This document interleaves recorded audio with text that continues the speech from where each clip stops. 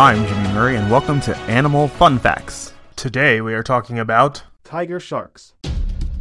The tiger shark is often found close to the coast, mainly in tropical and subtropical waters throughout the world. Its behavior is primarily nomadic, but is guided by warmer currents, and it stays closer to the equator throughout the colder months. It tends to stay in deep waters that line reefs, but it does move into channels to pursue prey in shallower waters in the western Pacific Ocean.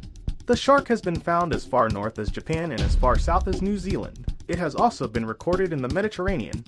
Once off Spain and once off Sicily, tiger sharks can be seen in the Gulf of Mexico, North American beaches, and parts of South America. It is also commonly observed in the Caribbean Sea. Other locations where tiger sharks are seen include off Africa, China, India, Australia, and Indonesia.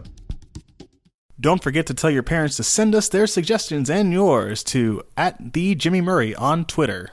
Thanks for listening to this show, and don't forget to listen to our other shows, the Kid-Friendly Joke of the Day and the Dinosaur Fun Facts. Keep learning. End credit theme is Winner Winner by Kevin MacLeod of Incompetech.